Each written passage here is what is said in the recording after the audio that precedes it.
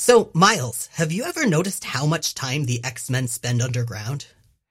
You know, Jay, it makes sense that they'd operate Sub Rosa, given the whole world that hates and fears them deal. No, I mean literally underground. Like, the Morlocks live in the sewers, you got a tunnel to the Savage Land, there's the whole Brood Trouble and the Big Easy thing, and I mean half the Xavier Mansion is basements and sub-basements. Point.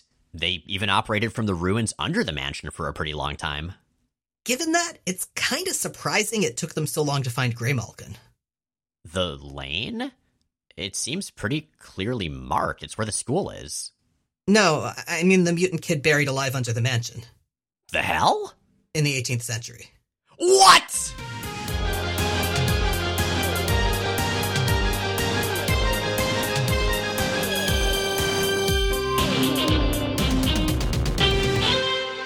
I'm Jay Editon. And I'm Miles Stokes. And we are here to explain the X-Men. Because it's about time someone did. Welcome to episode 408 of Jay and Miles Explain the X-Men, where we walk you through the ins, the outs, and the retcons of comics' greatest superhero soap opera. Well, since you've been back, we've done a bunch of minus issues. We did one mainstream continuity episode with X Factor, and now we're doing a miniseries. Sounds like the 90s. It does sound like the 90s, yes. And of course, in the 90s, I'm not going to say no one was a bigger deal, but few characters were a bigger deal than time-traveling super cop Lucas Bishop. That's right. This is his third miniseries we will have covered from the 1990s. And we'll get to everything about the series, but like you mentioned, Bishop's a time traveler, and he comes from an alternate future, the alternate future of Earth 1191. So maybe we should go back to the past of the future, his past, our future. Are we past his future yet in 2023? Anyway, maybe we should talk about where and when he comes from. Alright, so remember Days of Future Past, the alternate future timeline of Earth 811? This is the one that Rachel Summers comes from. Yeah, the one where humans created Sentinels to protect them from mutants, and then the Sentinels decided the best way to do said protection was to enslave everyone and put all the mutants into concentration camps. Right. So Earth 1191 is an alternate future timeline that branches off from that alternate future timeline. Alternate future? Right. So in that timeline, in Earth 1191, humans and mutants rose up together in the Summers Rebellion to free the world from the Sentinels. And even after the mutant concentration camps were closed and the worst of the wrongs were relatively righted and there was some degree of accord formed, there was still pretty significant strife between humans and mutants. That's lowercase strife spelled the normal way, not the guy with the blades on his head. Although he would be kind of uncomfortable to have between you two. Yeah, fair point. So, thus, the XSE were created. They were mutant cops to police mutant criminals. That first stood for Xavier School Enforcers, but then Marvel realized at some point that that made them sound like they were really heavily armed hall monitors and changed it to Xavier Security Enforcers, which makes them sound like heavily armed rent-a-cops.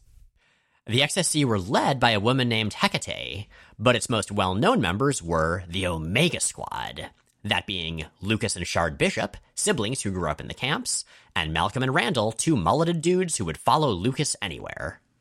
Eventually, all of them would end up back in the present of Earth 616, where Malcolm and Randall would be killed fairly quickly. Bishop would, join the X-Men, and his sister Shard, or at least a solid light hologram of his sister Shard taken from an imprint of her memory around the time that she died in the future, joined X Factor. Seems clear. I mean, no, she's solid light, so she's usually opaque. Nice. But for now, we are squarely in their past, which is to say, our future. I think. So we mentioned this miniseries was the third XSE/Bishop miniseries, and it's weirdly obscure. It barely exists on the internet. Before we write episodes, I always Google the comics we're talking about, go to a few of my favorite sites, and almost no one remembers that this one existed, which is a little strange because it's maybe the best of them. So I've got a theory about that, and actually this dovetails with something else I wanted to talk about, which is why Bishop was such a popular subject for miniseries during this era. And I think the answer to both of those is the same, which is that it doesn't tie to larger continuity. Right, so you just get this future dystopian sandbox to play in. Right, you get a future timeline to play in that doesn't have any or has very, very few of the tangles, of the approvals, of the character dynamics of the existing decades and decades and decades of continuity that Earth 616 does. And you can tell future sci-fi cop stories in it, with some mention back to the X-Men and the connection back to that team, but you've got a lot more freedom to play. And I think on one hand that makes it a pretty appealing setting. On the other hand, it makes it much, much harder to market. And with a concept like that, you've got to have something that's really, really superlative to stand on its own effectively. And this is good. Like, this is not a bad comic. This is a really fun read, but I don't think that it necessarily breaks new ground in the ways that it would have to. And yeah, even then, it's not a guarantee. I'm thinking of Wolverine Killing. Yeah, which nobody remembers. Well, hopefully more people do since we covered it that one time. But that makes a lot of sense. I agree. Because when you're doing an XSE story, when you're doing a story set in Earth 1191, you know how it ends. Shard gets killed. Bishop and Malcolm and Randall head back to the present, chasing Trevor Fitzroy. And we know that the origins of Lucas and Shard have been established. They were raised in the mutant concentration camps. And so you have this room to play in, but it can't say anything all that new. It can't really change continuity. And in a shared universe, I feel like people talk so much about whether a story matters or not, whether a story really changes continuity. So for something that's purely a flashback, yeah, that is going to be a harder sell for somebody to dig way back into the 90s to want to read something. And structurally, this one's a little different than we've seen before. So the first Bishop miniseries, that was just set in the present of Earth 616, easy enough. The XSE miniseries, as opposed to this, the Bishop XSE miniseries, but the XSE miniseries basically covered Shard and Lucas's entire lives in Earth 1191, from when they were kids until shortly before Lucas left.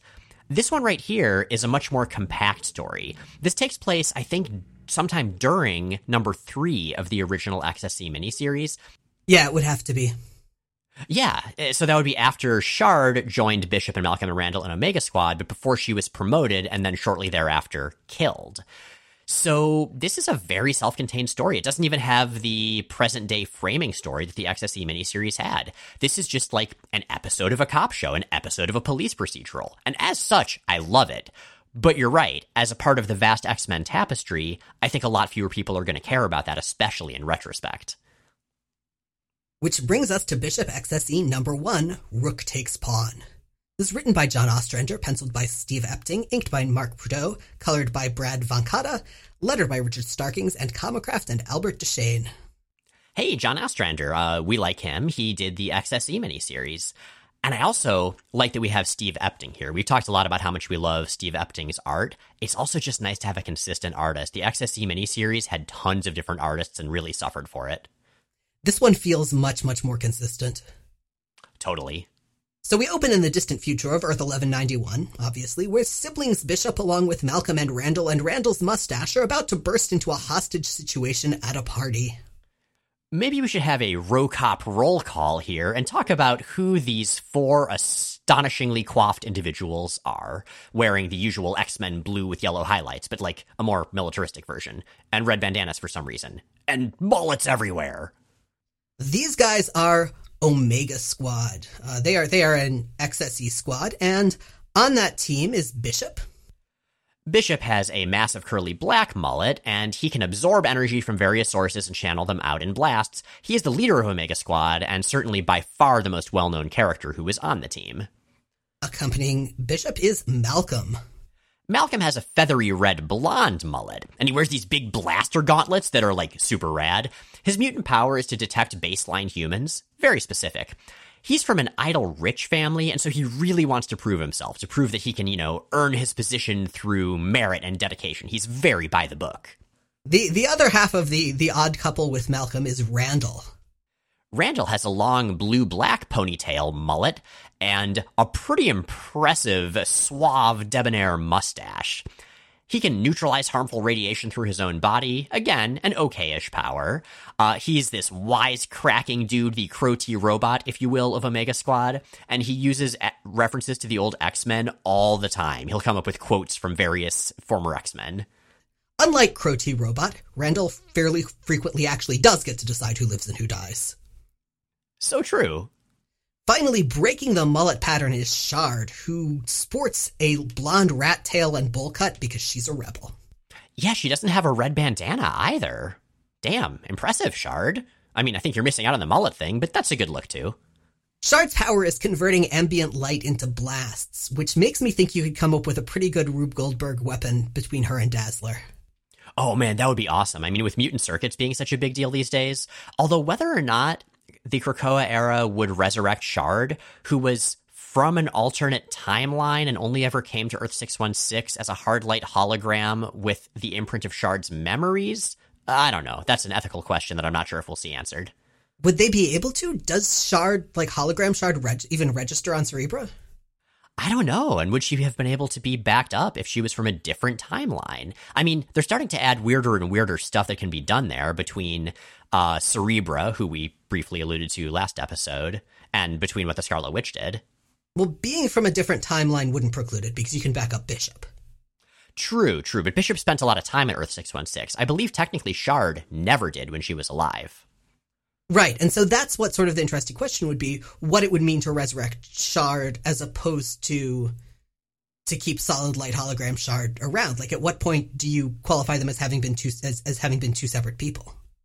Right, yeah, no, good question. I mean, Solid Light Shard died a long time ago in present continuity, but what is death, really, in an X-Men comic? Anyway, I feel like we're digressing, although now I'm just going to be thinking about this all day. I mean, this is what we do. We dig into the weird existential paradoxes of continuity. Yup. Less weird and existential is the party that the XSE is getting ready to, not attack, to defend. This is an event thrown by a gentleman named J. Jerome Knox. Knox is a rich dude who's dedicated his life to improving human-mutant relations, which is why his party is now being held hostage by the Fanatics, spelled with an X, who are a group of mutant supremacists. So we were introduced to the X-Humes, or Exhumes, Exhumes. I don't know how you're supposed to pronounce it, because it's X-Men, so the X I feel like is going to be harder. Anyway, we met those in the XSE miniseries, and then Howard Mackey managed to confuse them for the M-plates in X-Factor recently. But the Exhumes are basically this. They're basically a group of mutant supremacists who don't like that everyone's at peace now. They're kind of like a less spiky version of the Mutant Liberation Front from the present day. So the Fanatics with an X are an entirely new group. We haven't seen any of these guys before. Who's on the team? Oh, I love them all. I mean, they're horrible, horrible people. They murder everybody, but I love them all. So their leader is Pulsar. He's got these, like, gun arm attachment things and a silly haircut and face paint that makes him look kind of like the Captain America villain Nuke. But the big M on his face, which I assume is meant to evoke the M mutant brands that mutants had in the camps, it just makes him look like Sergeant Hatred from the Venture Brothers. You're absolutely right, and I did not make that connection at all. Do you think he's got, like, mutant tattooed down his entire body? Oh yeah, if you were to strip down, like, that last T would be right over Lil Pulsar. We've also got Dogface, who is exactly what it says on the tin. That's it, that's his thing. Yeah, he's got a dog face. He barks sometimes. One of my favorites is Hardball, who's a big shirtless dude covered in these, like, Frankenstein-y big, thick, sewn-up scars. And he's just huge, and everything about him is huge. His ammo belt looks like it's full of freaking fire extinguishers. But the best part, so his name is Hardball. He's got those giant stitchy scars. It's like the stitching on a baseball. He's like a giant baseball man with a big gun. It would be much funnier if he were, like, white and red. Oh, that would be great. Oh, okay, Hardball, if he ever comes back, if noted memorable villain Hardball, who survives for like 3 pages, ever comes back, Marvel, you know what to do. Does he really make it 3 whole pages? Yeah, something like that. Anyway, next we have Razorback, a gentleman who shoots bright red spines out of his back. And we have Kali, a blue lady, who looks a lot like the Hindu goddess Kali, but has an assault rifle. Finally, we have Shadowbox. Shadowbox is a teleporter of sorts who teleports by way of shadows, which is pretty cool. And whose design reminds me a very little bit of Echo originally from Daredevil. Oh, yeah, because she's got that blue kind of tattoo thing over one eye, and she's wearing all black leather. Well, and the marking on her face is a little bit handprint shaped. True. It looked more like a lightning bolt to me, so I was thinking of her like if Ziggy Stardust was from the World of Darkness, but I think you're more correct. Anyway, the only two of these you actually need to remember are Shadowbox and Pulsar, because everyone else gets killed almost immediately. Yeah. They are not necessarily deliberately killed by the XSE. No, but they're deliberately killed by the XSE. Like, it says specifically that early on that the XSE's orders are to kill them. Okay, I wasn't sure, because like at one point somebody dodges out of the way and one of the villains shoots another one of the villains. But yeah, this is inconsistent between the various XSE stories. Like, when Bishop first appeared in the present and joined the X-Men, one of his big conflicts with the X-Men was that he was used to killing bad guys, and they were very anti-killing. But in recent X-Factor, we saw a flashback to Shard's past, in the future, where the XSE was very much capture only, never kill unless you absolutely have to. And it seems like in this series, we're somewhere in the middle. If somebody's really, really evil, you kill them. Otherwise, you do your best to capture them. But if they die in the process, well, it's not the worst thing in the world.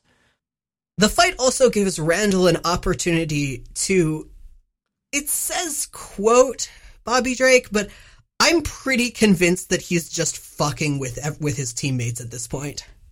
As Bobby Drake, the renowned Iceman, may have said, is it just me, or is it getting a little hot in here? Like, it's the may have said that does it. Because it's like, as Bobby Drake and several million other people over the years may have said. It's like, does he just do that for common things? Like, when he goes into restaurants, is he like, as Charles Xavier may have said, I'll have a glass of the Merlot. Okay, to be fair, I bet Bobby Drake did say, is it just me, or is it getting a little hot in here, like, all the time? That seems like more of a Pyro line. Like, Bobby Drake tended to be more recursive in his riffing on his powers. I suppose so. It's a high-stakes, badass firefight at this human-mutant unification party, so there are the thematic high stakes, it's life and death, literally. It's really a great showcase for just how impressive the XSE are. Like, these are super cops. They're not just regular cops. And, I don't know, I feel like we should say the XSE should certainly be seen as propaganda. I think we just kind of have to accept that as we're talking about this story. Yeah, I never really know how to feel about the relationship of superheroes, and especially superhero teams, to that. And the XSE walks that line a little closer than most. But yeah, so they managed to save Mr. Knox, only for Randall to suddenly shoot him. At this point, Mr. Knox immediately decomposes into dust, and Randall immediately gets very confused because he doesn't remember what he just did, and can't fathom why he would have done it. Yeah, so the rest of the XSE is very confused and concerned and arrests Randall, and Mr. Knox just remains there on the ground as a big pile of dust, just like when Graydon Creed was very thoroughly shot at his big campaign speech. It's very like vampires getting staked in Buffy, as effects go. It's true. That was a very powerful gun that Randall had. Maybe he forgot to keep the setting on reasonable and turned it up to OMG WTF BBQ. Spoiler, the disintegration is actually a clue as to what's actually going on. Jinkies. Back at headquarters, the remaining squad watch an interview with a fellow named Selden Trask of the Human Defense League. And his original name isn't Trask. He's actually taken the name Trask in honor of the creator of the Sentinels. And he is calling for the dismantling of the XSE in light of Knox's assassination. And like for branding mutants on their face with the letter M again and stuff. Okay, taking the name of Trask, like, yes, I understand he's worried about humans in this future, but dude, you just took the name of the guy that built the robots that demolished almost your entire civilization. Also, do you really want to be named after an anthropologist? God, I mean, seriously, have some respect, Selden. Now, the rest of the squad believes Randall, or at least they want to, and they, plus Hecate, who's the leader of the XSE, start looking into psionics and shapeshifters. All of them were accounted for. There's no sense of who might have done this, but there's one notable anomaly that sticks out, and that is the fact that the number of humans and mutants present at the party before Knox's death is exactly the same as the number after he died. I really like this part. I like that these XSE officers are sitting around going through the facts, coming up with theories, looking through records. Like, it feels like detective work. It feels like they're not just a bunch of mulleted folks with giant guns. I want a series where the XSE goes after financial crimes. Oh man, white-collar crimes of Earth 1191. Like, yeah. All of these people with briefcases looking shady with their giant business mullets. That's how you take down the Hellfire Club. That's true. I mean, they got Capone for tax evasion. And, well, current events as we record this, we'll see how that plays out. So anyway, our team's news broadcast is interrupted by a commotion in the holding cells because the fanatics have shown up to break Randall out. And the squad goes down and tries to stop him, and Randall's like, no, how do you know? You don't know me that well. This might be the real me. Shoots Malcolm and then gets teleported away by Shadowbox. Shit. Except whether that's the real Randall is immediately thrown back into question, because at his and Shadowbox's destination, he's again an amnesiac and is confronted immediately by a perfect doppelganger of himself. Yeah, and we find out that this other Randall is in fact someone named the Rook, a mutant with the power to grow new bodies from plant-like materials and embody them, although the bodies that are grown don't last too long. Well, and growing the bodies isn't part of the mutant power. Oh yeah, I guess the Rook just has sort of a... It's just controlling them. Yeah, big body growing machine. Just like anyone would have in their basement or guest room. And the way that the bodies disintegrate is very, very evocative of the way that Mr. Knox's body disappeared when Randall shot him. The plot sickens. Anyway, Rook's gonna take down the XSE, but to do that, they've got to destroy Bishop first. Rook, Bishop, and Randall mentions that Rook's power is kind of like castling, a thing in chess which I only kind of understand. I appreciate the thematic consistency here. Well, Rook is going for a very, very specific look here, and that's because Rook is angling for a seat in the inner circle of the Hellfire Club. Because we get a scene earlier that takes place there where a woman calling herself Annabella Knox approaches Anthony Shaw, the latter of whom may or may not be proof that Shinobi Shaw eventually did a sex. Oh yeah, Anthony Shaw, he's the father of utter shithead Trevor Fitzroy, and indeed runs the Earth 1191 equivalent of the Hellfire Club, because if anybody can survive the collapse of civilization thanks to giant robots, it's a bunch of rich jerks. Well, it's not just the equivalent of it, it's just literally the Earth 1191 iteration of the Hellfire Club. Yeah, it's just kept going. Yeah. Now, Annabella wants into the inner circle, and is already rather presumptuously calling herself Rook. We're really missing some pieces here, though. Like, let's bring in Hannibal King from Tomb of Dracula, the Goblin Queen, the Knights of Vundagor, and, I guess Eric Killmonger back when he went by Pawn. I couldn't find any good pawns in the Marvel Universe. Yeah, there's a reason for that. Fair. Anyway, Annabella Knox, Rook, tells Anthony that she's going to prove herself by taking down the XSE to enable mutant supremacy. And that brings us to Bishop XSE number 2, Rook versus Bishop. Written once again by John Ostrander, penciled by, once again, Steve Epting, but also Nick Napolitano, inked by Mark Purdue, Robert Jones, Andrew Pepoy, and Steve Moncuse. That's a lot of inkers. Colored by Brad Von Cotta, and lettered by Richard Starkings and Comicraft, and Saida Temofonte. And we open, I love this opening, we open with the dedication of the new Statue of Liberty. It's been restored after the Sentinels' destruction during their horrible robotic reign. It's an exact recreation, but now there's a new Bay borough, a new borough of New York City where the Upper New York Bay was, because there's just too much city in there. It's like Coruscant. And the mayor of New York dedicates it as a symbol of hope and peace between humans and mutants. He says that as the mayor of New York, he's proud. But the fanatics show up, and Shadowbox says, as they start shooting everybody, him included, as mayor of New York, you make a nice corpse. This is very violent. So many people are getting killed. So many. And then they knock the Statue of Liberty over, presumably onto a bunch of people. What a way to go. One camera operator who sticks around manages to capture their leader taking off his helmet after the attack, and yep, it's Lucas Bishop. Well, shit. Also watching all of this is the aforementioned Anthony Shaw. He's watching the flames from the Hellfire Club. And here's where we see where the Hellfire Club is. It used to be that they just had a fancy building on a fancy street in New York City. Now it is a full-on floating island, a big old mansion with a bunch of trees around it floating above the city. It's just this perfect capitalistic excess. I love it. I mean, I hate it, but I love it. And he has summoned the actual bishop over to tell him that Annabella Knox wants to destroy the XSE so mutants can rule over humans. Because Anthony Shaw has decided, well, he doesn't like the XSE. He doesn't like Annabella Knox, so he might as well just pit them directly against each other and come out on top himself. Which is a very Hellfire Club thing to do. The Hellfire Club has only ever cared about power.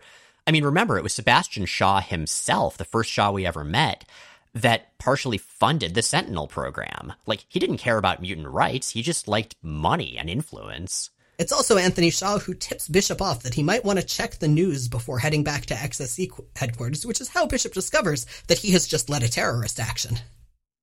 Yep. So Hecate, the leader of the XSE, sends our by-the-book mulleted buddy Malcolm to go apprehend Bishop. I mean, everyone's pretty sure that Bishop and Randall are innocent, but, you know, the XSE needs to keep up appearances. They need to not be seen as showing favorites to their officers. Shard is assigned to monitor duty because she is emotionally compromised. I mean, fair enough, she is. And she's pretty pissed, which she takes out on her brother Lucas when he sneaks up on her to ask her for help with clearing his name. And I really like seeing Bishop being all sneaky and stuff. Like, he seems to almost be having fun with it, getting to finally operate outside the rules, but, like, for a good, righteous, just reason. I'm going to do some street work. Maybe make this outlaw status work for me. If they ask, I was never here. As for where he goes to use that outlaw status, well, if you guessed he was going to beat up petty criminals in a bar, as cops on the edge generally tend to do, yep, exactly that. Every time a piece of superhero media does this trope, it takes me straight back to the Justice League Unlimited episode Flash and Substance, and I just want to yell at them. Oh, the one with the best barroom brawl ever, which also happens to be in space? No, that is, that's Comfort and Joy. Flash and Substance is the one that's about the Flash Museum opening, and a bunch of Flash goons are going to try to kill Flash there. And he gets Batman and I think Orion to come with him to try to figure out what's going on, but also to come to the museum opening. And they start by heading to the bar where Flash knows that all of the villains hang out, and Trickster's there.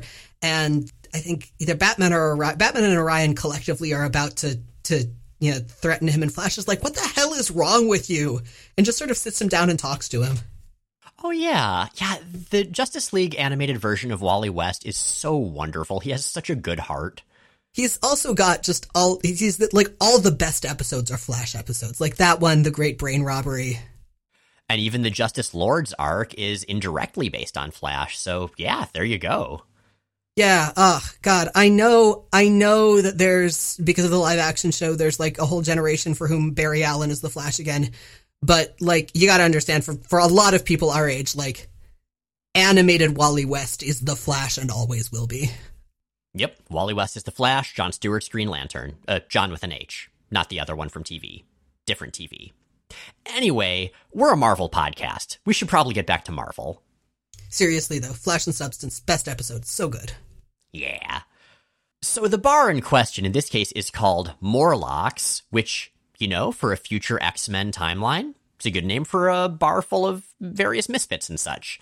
Various misfits with names like Toaster and Booger. Okay, this is a future full of, like, laser blasters and flying cars and impressive mullets, and this dude couldn't come up with a better name than Booger. Dude, that is not a name you give yourself. I guess so, but that just makes me feel even worse for him. You know what? I'm going to do him a favor. Booger is now named Spectre Blade, now and forever. So anyway, before Bishop can seriously maim or kill anyone, Shard calls. Yeah, saved by the wrist video phone, am I right? She hasn't found any leads in the directions they discussed, but she did learn that in the before times, before the Sentinels fucked up the world, there was a group called S.H.I.E.L.D., who were kind of like the predecessors to the XSE, if less mutant-specific. It's very weird the X-Men are like central history, and S.H.I.E.L.D. is like relegated to a footnote.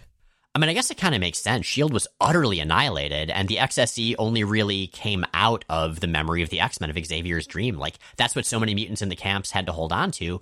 And, of course, the Summers Rebellion was started by someone with a very strong connection to the X-Men. Point. So apparently S.H.I.E.L.D., before they were stomped on by big purple robots, made something called LMDs, life model decoys. We've seen those all the time, of course. But apparently right before they got robot stomped, they had created an organic version that was indistinguishable from actual human life. The only problem is those versions tended to, you guessed it, decay and then disintegrate. Bum, bum, bum. Shard has also learned about the Knox family. You know, J. Jerome Knox, the guy that got disintegrated when he was shot by the Fanatics, and Annabella Knox, the woman who goes by the Rook. Apparently, Jerome's will was changed right before his death to give everything to his niece, Annabella, and she's about to go to the courthouse to make that happen. Additionally, Shard has found out that Jerome's wife and kid died in a car accident and were cremated with no investigation immediately thereafter. Not only that, but the kid's body was allegedly already significantly decomposed. The plot continues to sicken. So Omega Squad knows Omega Squad. So it's no surprise that Malcolm, of course, knew that Lucas would get in touch with his sister Shard for help while Shard was assigned to monitor duty. And Malcolm's there waiting to arrest her and to go off to meet Bishop because Malcolm heard the whole conversation. Damn it, Malcolm. And indeed, the XSE converge on Bishop as he prepares to capture Annabella outside the courthouse. Lucas does pretty well for himself. I mean, he blows up a cop hovercycle without hurting the cop on it, and then grappling hooks over to another roof. But again, Omega Squad knows Omega Squad, and Malcolm is waiting there for him with a gun pointing directly at him. Well shit. Do you think their mullets can sense each other? Oh yeah, I think mullets are a hive mind. Kind of like, fungus. That brings us to Bishop XSE number 3, Final Ploy, written by John Ostrander, penciled by Steve Epting, inked by only 2 people this time, Andrew Papoy and Mark Prudhoe, colored by Brad Vancata, lettered by Richard Starkings and Camocraft and Saida Temofonte. This issue begins with Bishop running at Malcolm and yelling, "Yar!" like he is now a pirate, which he is alas not yet. He does have that red bandana. That's kind of piratey. Yeah, or he wants to indicate that he's into fisting. See, I mainly remember Bishop being drawn by John Romita Jr., which meant he was huge and blocky and his fists were like the size of my head, and I am troubled. I guess it depends on which side he's wearing that handkerchief. Exactly. Now, Bishop takes down Malcolm and convinces Malcolm to help him save the XSE before knocking Malcolm out for plausible deniability. Bishop tells Malcolm, "You let me go, you've already betrayed your duty. Help me won't make that much difference, but it might save the XSE and the fragile peace between humans and mutants." Oh, dude, that's kind of manipulative, but it totally works, and Malcolm just sighs and goes for it. Meanwhile, at Rook headquarters, Randall is doing his best to convince Pulsar that the Rook is going to turn on him in Shadowbox, or at least sees them as totally expendable. And Pulsar absolutely does not believe this, and it degenerates very quickly into it. He does not, does to, does not, nuh-uh. Like, literally, they say does not, does to, does not. They're like children. I wish Randall had won the argument by being like, does to times a billion. Oh, but then Pulsar could say does not times infinity. Does 2 times infinity plus 1. Shit, this escalation works even better in a superhero comic than it did on the playground. So, the argument's cut off when Shadowbox shows up with XSE uniforms for everyone. The plan is that they are going to kill Randall and leave his body behind so that it looks like an actual XSE officer was on their side and then killed when they go commit the crime they're about to commit. Rook, for their part, will be dressed up as Hecate, head of the XSE. Bishop, meanwhile, loops back to re-question Spectre Blade, who is more helpful this time. Yeah, but the most notable part here with Spectre Blade is that when Bishop lifts Spectre Blade up by his Spectre shirt, Spectre Blade just says, "Yabba, yabba, yabba." Like, he's so astonishingly goofy in such an out-of-place way. Like, I'm reminded of the old Danish-American 60s monster movie Reptilicus that Mystery Science Theater covered recently. There's this out of place, like, comic relief night watchman who goes from this very serious movie, well, it attempts to be serious, the special effects are awful, to all of a sudden him just doing this goofy slapstick like he's fucking Ernest or something. Yabba, yabba, yabba, indeed. Back at XSE headquarters, Malcolm, who is fully on the side of the Angels now, goes ahead and frees Shard. And Shard questions whether he's actually working with Bishop, to which Malcolm says, "See my chin?" Because Bishop had punched him out in order to, to give him plausible deniability. But wait a minute, it's Malcolm's cheek that's all red and swollen, not his chin. You know what? In this dark future, much knowledge has assuredly been lost, and I guess that knowledge includes what the names of different face parts are. Tragic. Now, Malcolm is a by-the-book guy, so he's already gotten Hecate in on this. Like, he's doing all of this with official sanction, so it's not quite as badass as it sounds. And Shard, now free, gets data on the Knox holdings. Turns out they own a lot of the city, and in fact, they even donated the building that houses the current XSC headquarters. Huh. So let's head back to the Gem Theater, the site of the planned attack, where Rook's forces, the remaining fanatics, are plotting what they're going to be plotting. Our heroes are there, disguised. Bishop is disguised by a robe with a hood. It's like the go-to disguise for any major character in a Star Wars story. He looks like a monk, and it's he looks like a disco monk, because he looks like a monk wearing, like, his tight clubbing robe. And no one else is dressed like that. And I wonder what people think. If people are like, yeah, it's an XSC guy again, they think they're being subtle. Just let them go. Just let them have this. It's like where nobody mentioned to Wolverine that they all knew that Patch was really Wolverine because they were a little scared of him, but also they just didn't want to embarrass him. Well, and also it's funnier if you go along with the gag. Yup. But that's a really good point, though. I've never thought about that, because almost the only people that ever wear, like, the robe with the hood, or the trench coat and fedora, or whatever, are people in disguise. Like, does anyone actually dress that way normally? Everyone dresses that way normally, and it's like the Milkman conspiracy level of, Psychonauts. Oh, okay, so it turns out every single person is in disguise somehow. Everybody has an agenda. It's conspiracies upon conspiracies upon conspiracies. Yeah, that's the future. That is the future we're headed towards.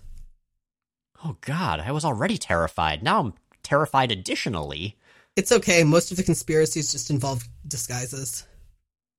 Oh, well, that's much better. That's just a sartorial conspiracy, and I love the word sartorial. Yeah, they're just kind of recursive conspiracies where you're conspiring in order to conspire. Oh, how deep does this conspire hole go? I mean, which side is it wearing its bandana on? Bringing it back. Anyway, Bishop drops his conspiracy disguise when he sees Randall's corpse apparently brought on stage. But no, it's a fake out. Randall did get through to Pulsar, and Pulsar let him live. So Rook shoots Pulsar, and then everybody fights. That's really tragic. But it kind of makes sense. I mean, Randall was desperate. Pulsar became desperate when he realized how bad the situation was. So, of course, the plan is going to completely go to shit, because it's not a good plan, even though it's the only plan they had. Like, it's just utter panic. It is pandemonium at this point. I mean, every plan going on here is pretty much utter shit. Like, Rook's plan is not actually very good either. No. But the squad is back together, and it is a goddamn delight to get to hear their banter. As Randall says, "As the fabled beast is reported to have said, it's my party, but you can die if you want to." To which Malcolm responds, "You make up all these quotations, don't you?" Bishop chimes in. "Ah, the sound of squabbling. Omega Squad is back together." I love these goofballs together. Like, I think part of why I love them is we know that Malcolm and Randall are going to die. We know that Shard is going to die even sooner. Like, their futures are shit, and so getting to see them just have fun together in this admittedly terrible life or death situation is just nice. It's nice that they got this before everything went to hell. Yeah. Something that I think we should have considered before when we were talking about sort of the framing and the appeal of the XSE stories is that, yeah, every story about this group is kind of fundamentally really bittersweet because you know what they're headed towards. Exactly, yeah. It works well. I think Ostrander handles that very, very well. Epting also handles this part well because as they leave the Gem Theater to go track down the Rook, there is this panel of these silhouettes of them all lined up left to right mid-run, all with one foot and arm forward and one back. And they're silhouettes, but there are these little yellow and red and blue highlights of like their gauntlets and their belts and their bandanas. It is simultaneously very silly and cartoonish and also genuinely heroic and cool looking. They look like speed skaters, which does not diminish the coolness. Speed skaters are rad, and also their thighs are like as thick as my torso typically, which, well, I guess bishops were already anyway. So they shoot a bunch of the Rook's backup bodies to force the Rook to return to his original body, and it's young Jimmy Knox, age 13. He is an uncanny evil child, apparently, who killed his parents and has been posing as his father ever since. Yeah, he faked his own death in that car crash. The body he left behind was just one of those organic LMDs that he learned to make from SHIELD technology. And he's been trying to just mess everything up for the goal of mutant supremacy. Welp. You know, I kind of like this. It's not the most complex, twisty plot, but it is somewhat complex and twisty, and we get to discover it alongside Omega Squad, alongside the XSE, as they, you know, are getting captured and impersonated and framed and stuff. And it's just, like we said before, it's just a fun future science fiction police procedural. I would have liked to have seen a little bit more of the mystery and a little bit more that would have enabled us to solve it alongside Omega Squad. But I think it's pretty fun. It is, yeah. And one thing I really like about this is we get to know Omega Squad as a unit and as individuals, I think a lot better than we have in the past. Like, Malcolm and Randall are way more defined in this series than we've ever seen them. Like, the first time we saw them, they showed up to almost immediately die. And in the previous XSE miniseries, we mainly just learned their most basic of character traits. But in this, they all feel like this, like a squad. I'm not going to say found family. That's probably overselling it. And also, Lucas and Shard are actual family. But you can tell these are people with history. These are people who enjoy each other and are sometimes exasperated by each other and work really well together. And are all into fisting. One can only assume. Maybe the mullet signifies something about that. Anyway, we have questions about that, for better or for worse. You have questions about other things. Robert asks via email, do we know canonically how many albums Dazzler has sold? Sometimes she seems to be a massive icon like Madonna, but other times she seems like her singing career is in jeopardy. That is a really good question, because you're right, Robert. It's all over the place the way she's portrayed. It was kind of a big deal in her series initially that she had a really hard time getting off her feet, finding any kind of success. She mostly just did covers. It took her forever to actually record an album. But eventually, yeah, she did get a hit single and an album. Dazzler number 28 referenced that. For the most part, though, it was a lot of struggle. We saw a lot of that even in Dazzler the movie. The big deal with that was that she was starting to get genuinely big. But then after all that, after she got back from the Mojoverse during her stint there in the 90s, suddenly she was huge. In 2009's Uncanny X-Men number 508, it was mentioned she had 11 hit singles. We know she has at least one platinum album. That's been referenced. In a recent Power Man and Iron Fist issue, well, modern anyway, we find out she started her own performing arts school. So yeah, I don't know. It seems sometimes like if it's a Dazzler story, she's struggling a lot. If she's a character in somebody else's story, she's gigantic. The only exception I can think of to that was from the recent Dazzler X song One Shot, where she was an incredibly important, well-known celebrity musician. But even in that, she wasn't the focal character, just sort of the largest looming character. Trish asks via Tumblr, what are adjectives that have yet to be used in front of an X-Men book, such as uncanny, astonishing, or all new, that you would enjoy seeing taken advantage of in the future? I know we've made this joke before, but I stand by existentialist. I also like sort of very run-of-the-mill X adjectives, like the exceptional X-Men. would that be X-exceptional, or would having two X dashes in one title be too much, like with Extreme X-Men? No, it would be like Extreme X-Men. It would be Exceptional X-Men. Okay. Although that makes me think about Extraordinary X-Men, which was spelled normally. It could have been X-Traordinary X-Men. And it should have been.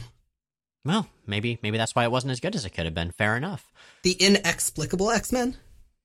Oh, that makes me think of one of the ones I was thinking of, the Unfathomable X-Men. I don't know what that would be about, but I think Cy Spurrier should probably write it. Yeah, I like that. And I don't think we have to stop with X-Men. Like, we could do Brutal X-Force, but Brutal would have an umlaut over it, like the video game Brutal Legend. And the whole comic book would be like a heavy metal album cover. It would be amazing. What if we sort of went in other directions, so it was more team names, so we had, like, X-Co-op? Oh, okay, gotcha, yeah. Or X-HOA board. Oh, I don't know if I would read that. Ugh. That sounds really stressful. Yeah, no, I feel like, I don't know, Krakoa does kind of have HOA vibes sometimes, but it's also kind of a do-your-own-thing space. Well, I say we just lean in and we have actionable X Factor. It's all paperwork all the time. It's an office action comedy with lots of bureaucracy. Are you on Val Cooper's payroll, Miles? Wait, I could be getting paid? Speaking of us actually getting paid, we're a fully listener-supported podcast, and certain levels of support come with on-air acknowledgement from various fictional characters or concepts. So let's return once again to the golden pipes of the angry Claremontian narrator. Leave it to Alex Magaw to take the obvious and accessible and render it hopelessly Byzantine. Seriously, this is like bureaucracy folded in on itself. How do you even get anything done? Do you even get anything done? And with that, Jay and Miles Explain the X-Men is recorded in Forest Hills, New York and Portland, Oregon, and produced by Matt Hunter, who also arranged our theme music. You can find more of Matt's work at moon-talk.bandcamp.com. new episodes come out most Sundays on Apple Podcasts, Stitcher, Google Podcasts, Spotify, and at explainthexmen.com. Check out explainthexmen.com for visual companions to every episode. Our show is 100% listener-supported. If you'd like to help us stay on the air and ad-free, check out the Patreon link at the top of explainthexmen.com. And please, rate and review us on your favorite podcasting platform. It really helps. Next week, we're back to Generation X with the M-Plate Saga. The M-Plate Saga? No, like with a hyphen. M-Plate hyphen saga? No, I mean, you know what? Actually, sure. Let's go with that.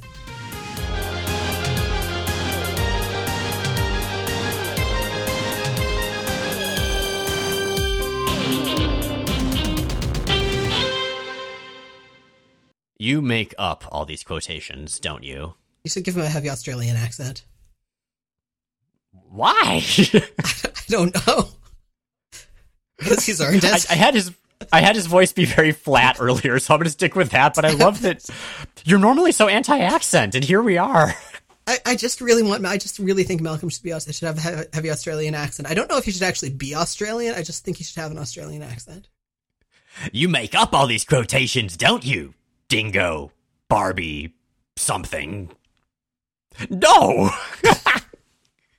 Speaking of outtakes, or of tags, Matt, if you want to... Oh, jeez. Yeah. Bishop chimes in.